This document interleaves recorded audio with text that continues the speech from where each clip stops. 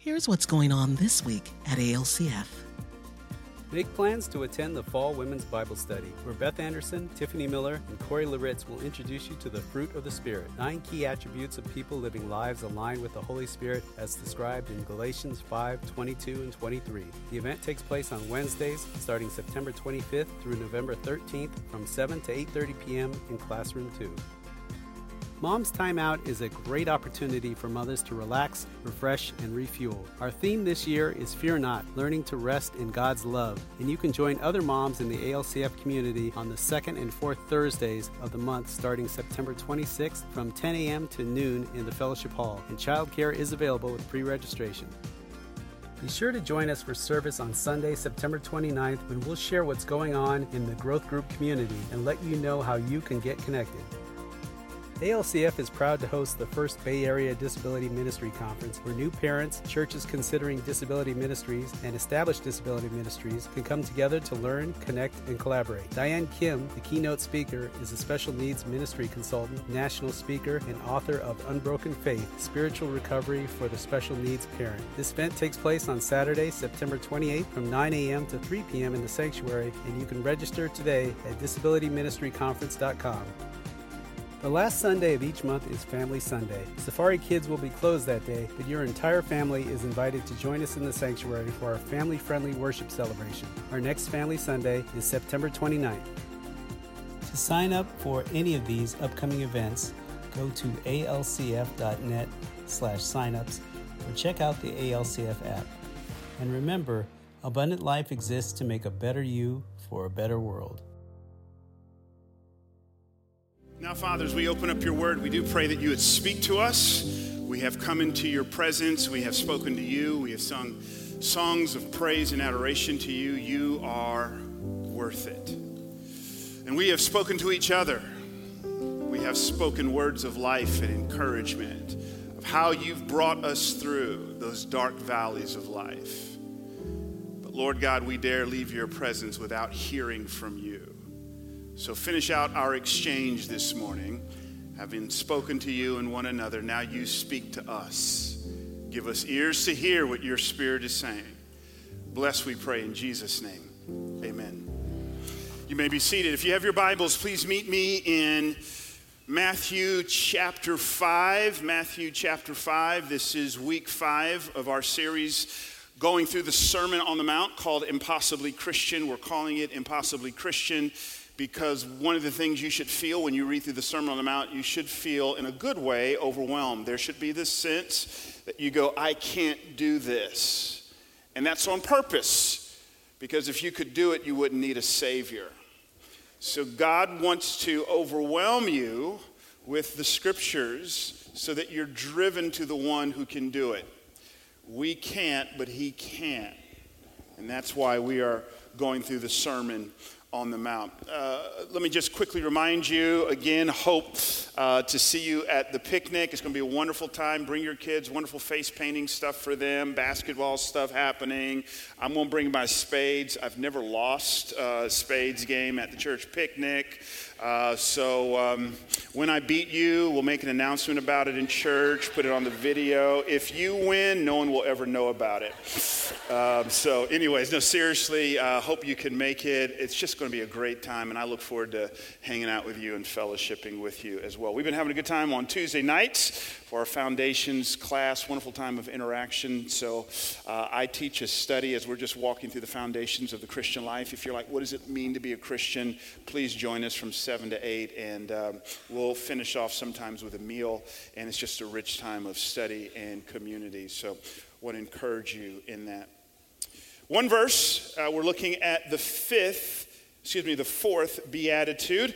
Jesus says in Matthew chapter 5, verse 6, blessed are those who hunger and thirst for righteousness, for they shall be satisfied.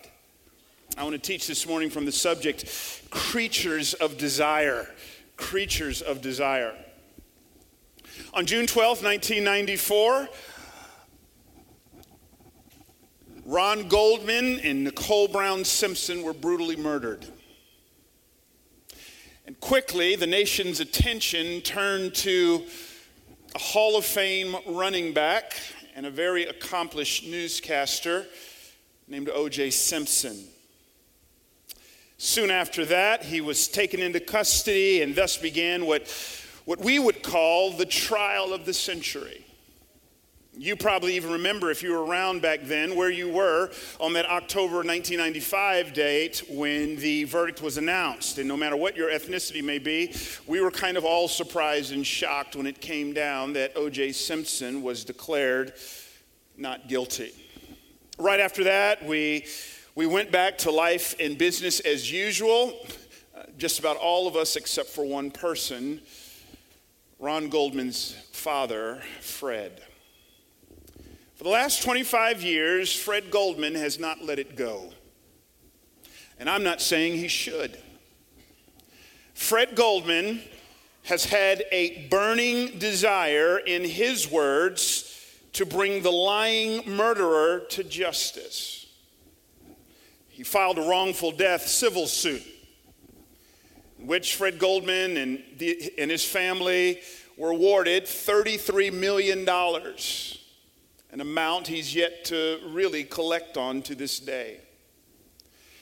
Fred Goldman has been unrelenting, filing lawsuit after lawsuit after lawsuit. In fact, when O.J. got out of jail this last time, he was met a day or two later after his release with another lawsuit from Fred Goldman. For the last quarter of a century, Fred Goldman has organized his life around one central operating desire, a desire for justice. Now, before we shake our heads and suck our teeth at Fred Goldman, you need to know a little bit of Fred Goldman lives in all of us. No, I'm not saying that we've all experienced the death of a child or even the driving passion for vengeance or justice. What I am saying is, like Fred Goldman, we are all creatures of desire who organize our lives around our appetites. Tomorrow morning, the alarm clock will go off and we'll get out of bed. And we'll go to work even if we don't feel like it because of our desire for food, clothing, and shelter. While at work, some of us will really go hard and bust it and will seek to achieve and go after excellence because of a burning desire for success. For those of us who are married, we got married out of a burning desire for love and companionship and sex, and those things drove us to the altar. But also our burning desire for love, companionship, and sex has driven some individuals towards affairs and ended them up in divorce court. Our desires cause us at times to gain weight. Our desires cause us at times to lose weight. Our desires at times drive us down into addiction, and our desires at times drive us upward into health and victory. Like it or not, we are all creatures of desire. We all have appetites. We all organize our lives around our cravings. It might shock you to know that the implicit idea of this beatitude, when Jesus says, "Blessed are those who hunger and thirst after righteousness," Jesus is actually saying organizing your life around your appetites is actually a good thing. Some of us maybe, I don't know when we bought the lie in church history that a badge of spiritual maturity is to be emotionless and stoic. Our emotions are created by God. Our desires are gifts of God. And our desires, our emotions, are not to be in the driver's seat of the car, but they should be in the car. And yet Jesus is saying there should be one desire in the driver's seat. An all-consuming passion for me. Christianity is not about just grin and bear it. Christianity is not just about discipline and white-knuckling your way through it as if Jesus were a plate of broccoli or avocado, or wait for it, you got it.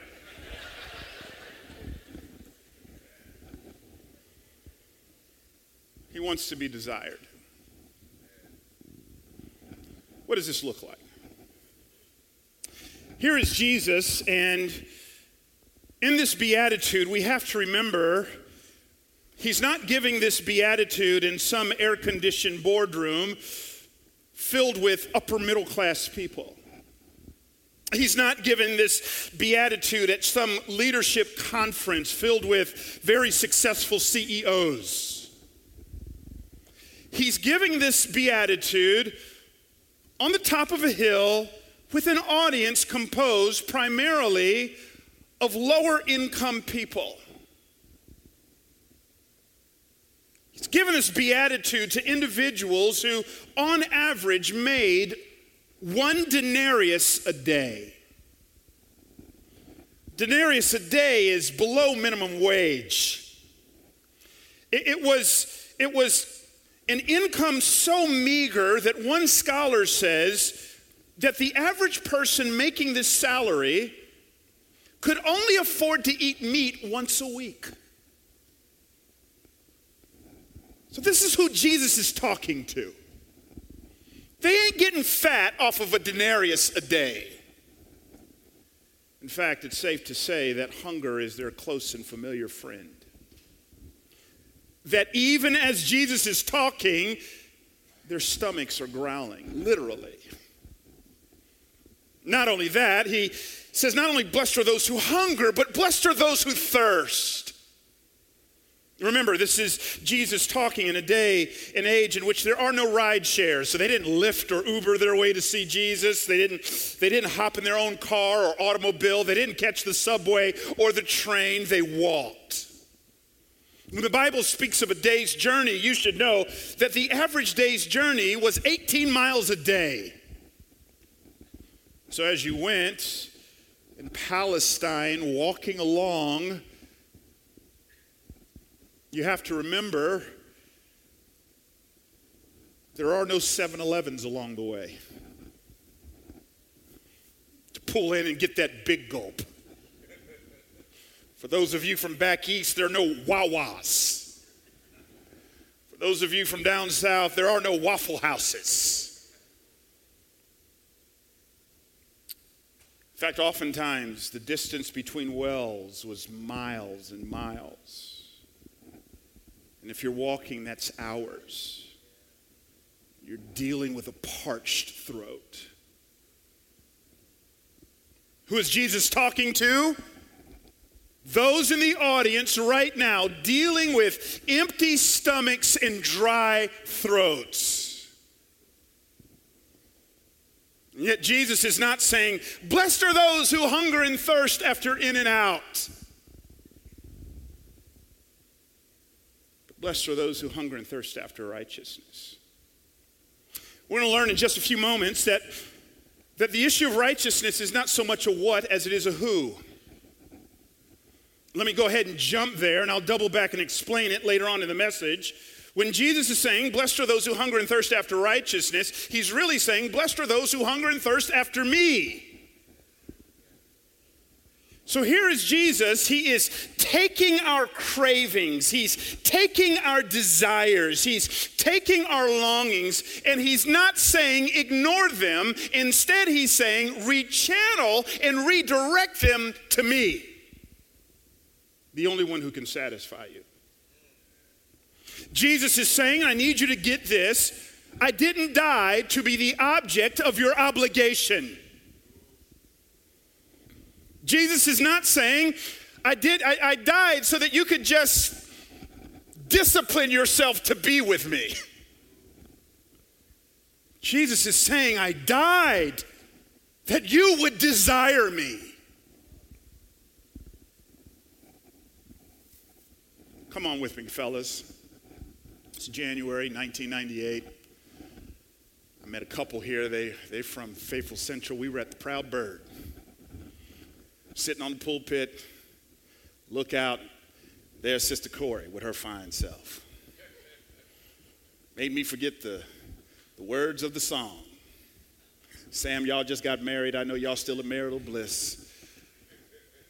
But I saw this girl and I just lost it. A couple weeks later, we didn't have social media back then to stalk people on. Back in my day, you actually had to get up the courage to ask for the number. Another sermon for another time.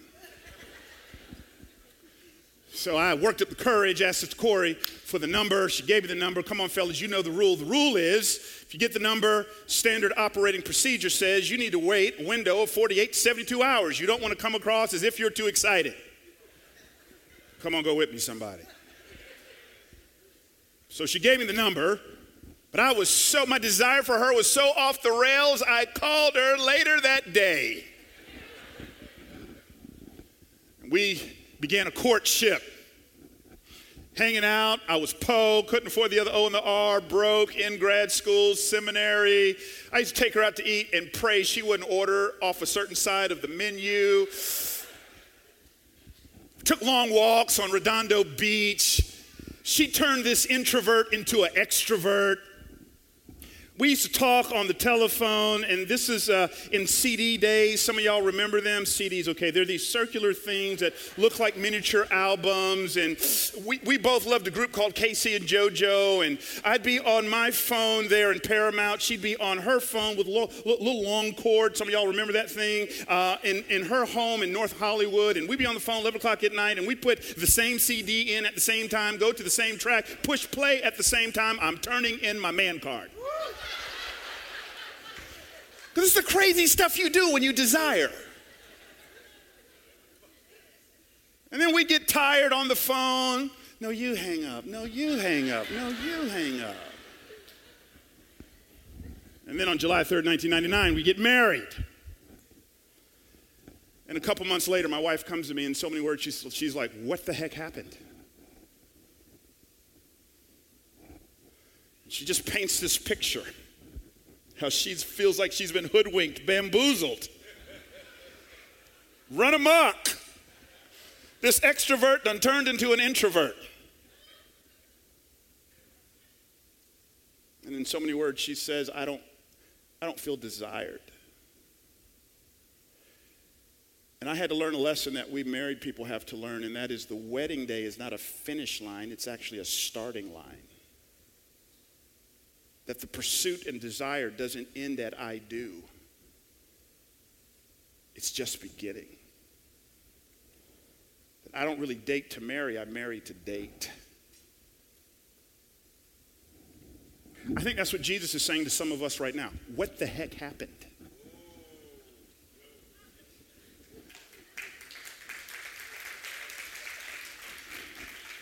Remember, you first got saved. You knew one verse, but you told everybody that one verse. You didn't know a lot of theology. All you know is Jesus moved into your life, changed your world, and I got to tell someone or I'm going to lose it. And the prayers were intense. Theologically wrong, but intense. And you poured your heart out to God. And you were crying out to God. And now what's happened? Now you got that much theology and that much passion. Wow.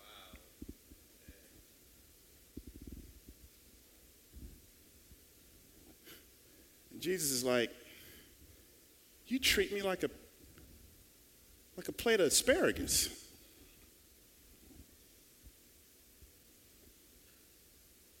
What's happened? Whenever I struggle with desire, I like hanging out with people who have that passion. If you don't see people with a passion for Christ around you, no problem, just open up your Bible. Read the psalmists. Spend some time in the longest chapter in the Bible, Psalm 119. And Psalm 119, you'll hear psalmists say stuff like, I long for you, I crave for your commandments. Or if you don't have time to read Psalm 119, go to Psalm 63. Psalm 63, it's written by David, and David's been sitting on the throne, and just like that, his world gets flipped, turned upside down. His best friend Ahithophel has betrayed him, working in cahoots and in concert with his son Absalom. They've betrayed him. Now he's fleeing like a fugitive from his kingdom. He's lost his position. He's lost his status. He's lost his swagger. And in the middle of the desert, what does he say? Oh God, you are my God. Hear the craving. Earnestly I seek you. My soul thirsts for you. My flesh faints for you as in a dry and weary land where there is no water. This blows my mind. If I'm David, I'm not going to say this. God, here's my prayer. Get me my job back. Get me my title back. Get me my swag back. Get rid of my enemies. But David is saying, look, God, I just want to be clear on something. I've lost everything, and I still want you. So God, I want you to know something. I didn't sign up for this for the benefits package. I'm ride or die. If God took everything away from you right now, everything, would you still want him? Or are you following him for the benefits? Do you crave him for his gifts? Or do you crave him for who he is? There's a problem. All of us struggle with hunger and desire, and I just want to riff on this for really the balance of our message here as we round second and head for third. All of us struggle with our hunger and thirst for Jesus. Not all of you, all of us. Let me just debunk the myth. I don't get up in the morning just longing for Jesus. Easier said than done. This is tough stuff. And the reason why it's tough is because all of us have lesser desires. And sometimes these lesser desires become disordered. That our lesser desires can supplant what should be our all-consuming desire for Christ, and that gets pushed down. But here's the problem.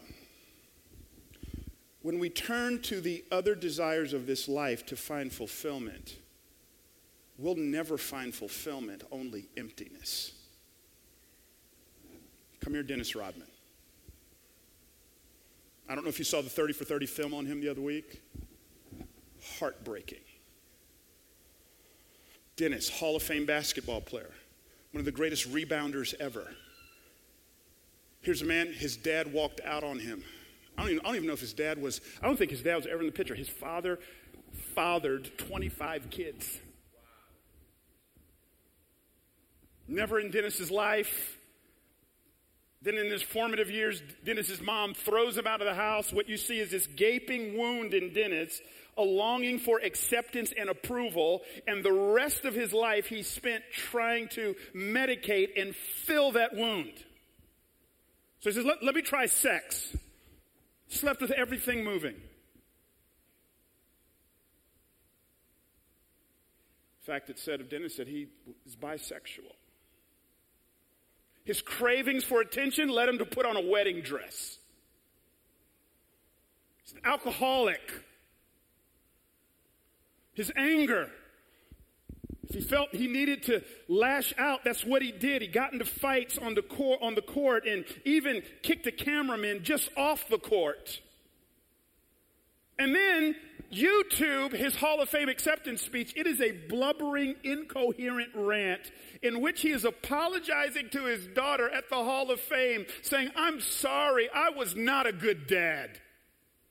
And what you see is a man who denied himself nothing and in the process ended up profoundly empty.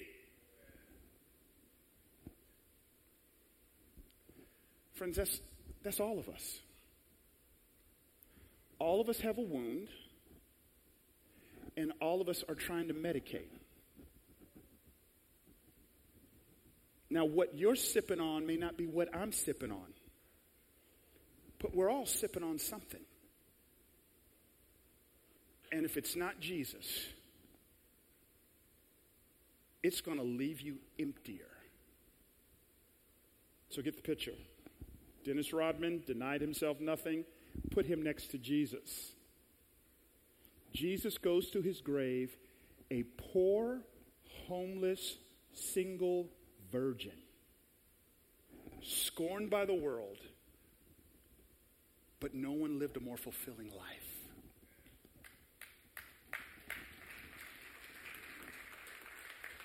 Jesus said, "My food is to do the will of him who sent me." My food ain't at Safeway. It ain't at Bevmo. It ain't in a bottle. It's in God.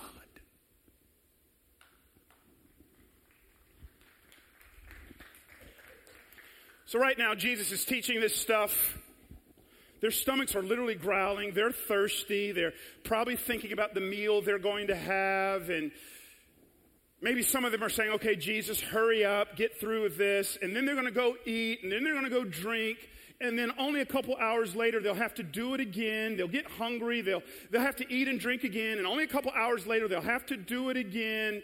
And so here's the maddening thing about life. The maddening thing about life is when we look to the lesser desires of this life to find fulfillment, they never fulfill us. And we have to keep going back and going back and going back and going back. You're never done. Now, why is that? Listen to our boy C.S. Lewis. C.S. Lewis says, if we find ourselves with a desire that nothing in this world can satisfy, the most probable explanation is that we were made for another world. So Jesus is like, wake up! Just like one meal won't satisfy your literal hunger for life, just like one hookup with someone that you met on Tinder won't satisfy your longing for life.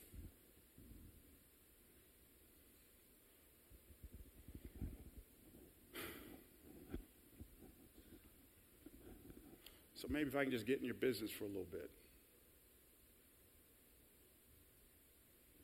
Some of us know what it's like. You wake up in a stranger's bed early on a Saturday morning. Friday night was crazy. And you wake up early in the morning in this stranger's bed, and you're probably filled with regret and shame. Going, what was I thinking? G.K. Chesterton said, every young man knocking on the door of a brothel is really looking for God.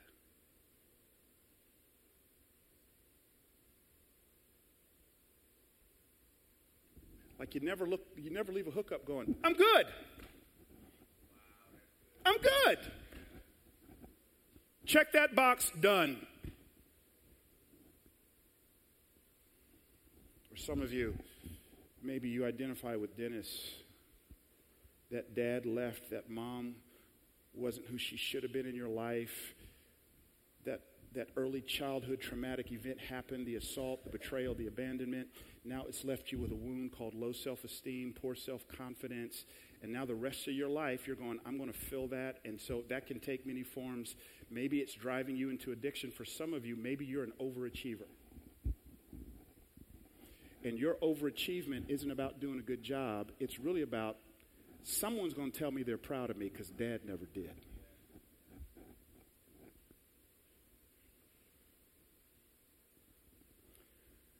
I was talking to a very well-known football player. He's headed to the Hall of Fame. We were doing ministry together in Angola, and I sat with him. If I said his name, you would know it. very accomplished wide receiver. And I said to him, I said, hey, man, you played the game with passion. Like, I've never seen someone play as passionately as you do. What was that about? He said, that wasn't passion. He says, that was anger. Anger over a dad who didn't come to a single one of my games. In every game, I took that anger and I went out saying, I'm going to make him regret not watching me play. He says, here's my problem now. I've retired and I don't know what to do with that.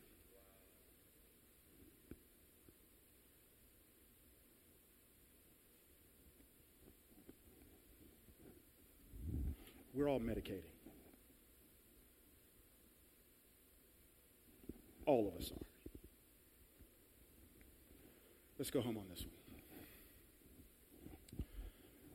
Jesus says, blessed are those who hunger and thirst after righteousness. What is righteousness? Righteousness is living in conformity to God's moral standards as found in his Bible. It's different from the kingdom of the world. The kingdom of the world has a standard of righteousness. It's seen in such things as tolerance. So the world says, here's what righteousness is. You do what you want to do. Whatever makes you happy, you do it. And whatever makes them happy, that's fine. As long as that doesn't intrude on you, let them be them. So you just tolerate people. That's a brand of righteousness that our world subscribes to. That's not the righteousness of the kingdom of heaven. But the better question is not what is righteousness, but who is righteous. If you get nothing else I say, I want you to get this. Get to know the names of God, because the names of God reveal the nature of God. If you want to know who God is, learn his names. One of the names for God is Jehovah Sidkenu. That simply means the Lord our righteousness. God doesn't just do righteous things. He is righteous. So that when he says, blessed are those who hunger and thirst after righteousness, he's really saying, blessed are those who hunger and thirst after God. We've all been there, haven't we? Maybe you've done it with your kids. Maybe you remember doing it as a kid. I'm in the kitchen cooking, getting dinner ready, and here's Jaden going into the pantry. He comes out of the pantry about an hour before dinner with a big old bag of Cheetos. What do I say to Jaden? Jaden, have you lost your mind? Put the Cheetos down. Because nothing that ends with Eatos is good for you. Doritos, Cheetos, burritos, taquitos, whatever. Put it down. Now, why do I tell him an hour before dinner, put it away? Because, Jaden, I don't want you snacking on the lesser thing that it causes you to lose your appetite for the better thing.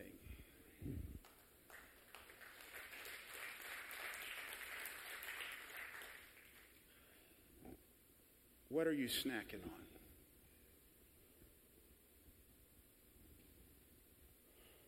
What's your Cheetos?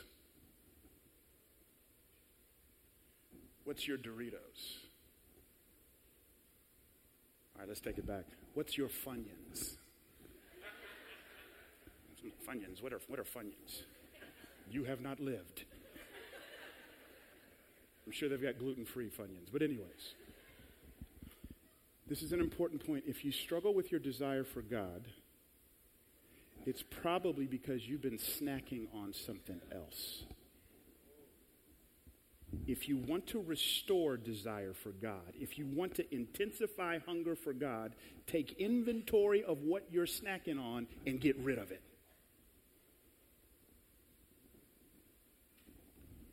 Or maybe who are you snacking on?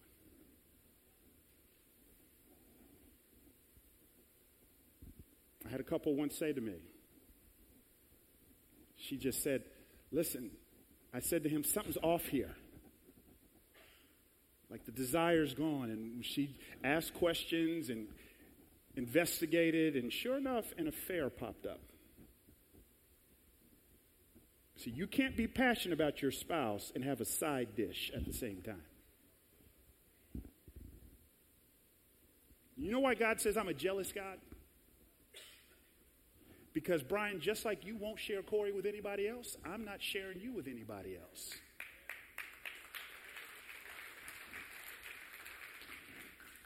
So how do I intensify my cravings for Christ? Take an inventory.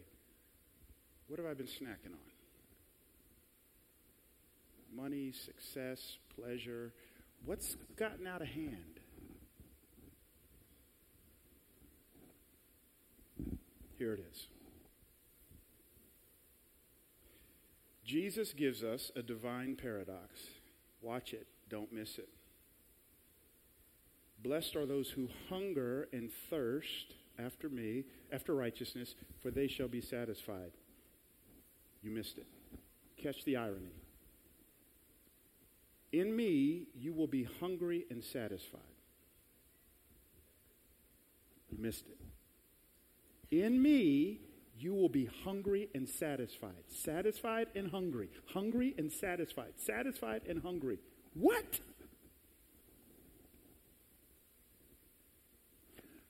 I had a friend of mine. He lost about 90 pounds. One of my best friends. Got all ripped and everything. And man, I was like, bro, talk to a brother. What in the world? I was like, man, what'd you do? And he's explaining it to me. And I'm like, man, do you even crave bad stuff? He says, absolutely. And then he said something to me I'll never forget. He says, absolutely, I crave bad stuff. He says, but what's interesting is I've gotten to a place where I'm telling myself, healthy feels better than anything tastes. Healthy feels better than anything tastes. What is he saying? I still get hungry, but I'm satisfied. You know what Jesus is saying?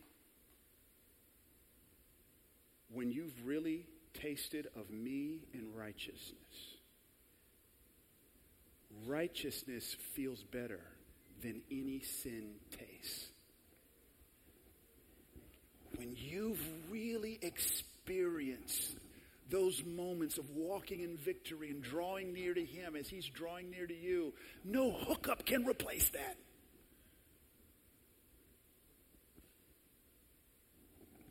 So Jesus is saying, are you still going to be running away from me?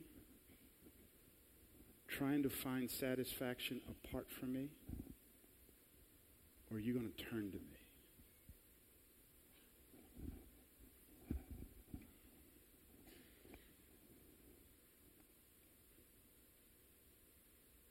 Romans 3 says this. All have sinned and come short of the glory of God. We are born into this world fallen people. As Blaise Pascal says, we all have a God-sized hole in our heart that only God can fulfill. And all of life, we are on a quest for meaning, for value, and for significance. But our problem is we're going after lesser things to find that. And in Romans 3, he says, here's what's going to fulfill that. I love the phrase, the righteousness of God. He says, we're all empty. But here's what happened for you on the cross. Jesus Christ for you and for me became what we could not become for ourselves. He became our righteousness. And then when we get saved, what does God do? Theologians call it, he imparts or he imputes the righteousness of God into our morally bankrupt hearts. And God now declares us to be righteous, not because we've done good things, but because we have received his son, Jesus Christ. My son's in college and he's broke. He's po too. And, of course, he hit me up for money the other day.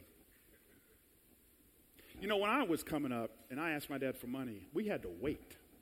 Like, he had to write the check, put it in an envelope, put a stamp on the envelope, and then I had to wait 3 days later. But not now.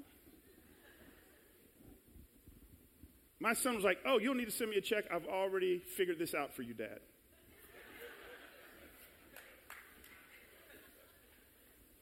He introduced me to this cash app called Zelle. He's got the cash app.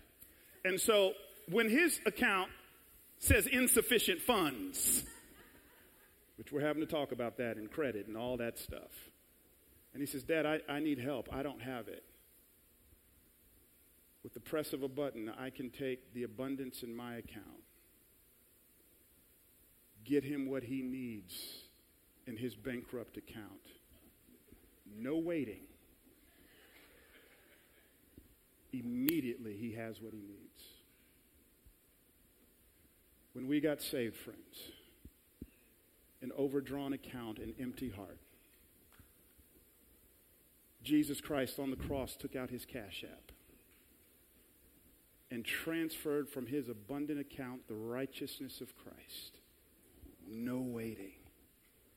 We are made righteous.